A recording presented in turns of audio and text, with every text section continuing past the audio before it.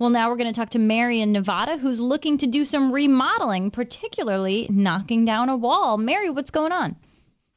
Well, I would like to, we just purchased a home, and I want to renovate, and I want to knock out part of the wall to make it more open and lighter and brighter. That sounds nice. What do I have to worry about? Is it a load-bearing wall? A load-bearing wall, okay. Yeah, you need to understand how much weight is on that wall before you set your train saw into it, Mary. Now, this particular wall, is it parallel or perpendicular to the front and rear wall of the house? Because that's the first place to start. It's parallel.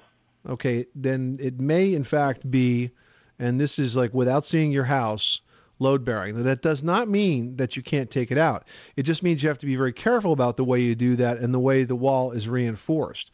There's two ways to reinforce a wall. One would be with a header, which is the kind that you have over a door, over any kind of archway to a room, where there's a large beam supported Which is usually like a 2x6. Or a 2x10, or even a 2x12, depending on how much weight is on it, supporting by smaller cripple studs on the side.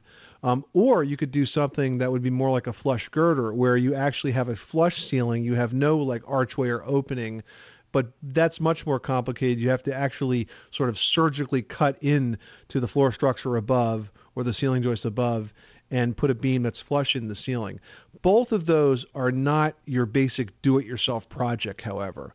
It can be done by a carpenter that knows what he's doing. You typically have to build a false wall on either side of the wall that you're going to take apart to temporarily support the bearing wall that you're disassembling. You build like a stud wall, like right near it, like a foot or so away on both sides. Then you can take apart the bearing wall, put it back together with the proper reinforcement, and then remove the temporary walls.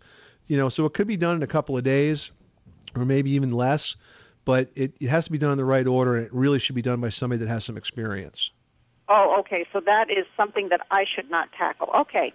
All right. Well, that was something I wanted to ask you, too, because I have no experience in this, but I thought, well, if I read up on it, I might be able to tackle something like this. Well, good for you for having the courage to try something like that. But it's really beyond the scope of a sort of startup do-it-yourselfer. I would definitely have a pro do that. But you know what, Mary? You could just hire the contractor to do that, and you could do all the rest of the work in the kitchen. Okay. Do the trim, do the paint, do all of that, but have them open the wall up for you. All right. Thank you. Okay, Mary. You're welcome. Thanks so much for calling us at 888-MONEY-PIT. Our bodies come in different shapes and sizes, so doesn't it make sense that our weight loss plans should too?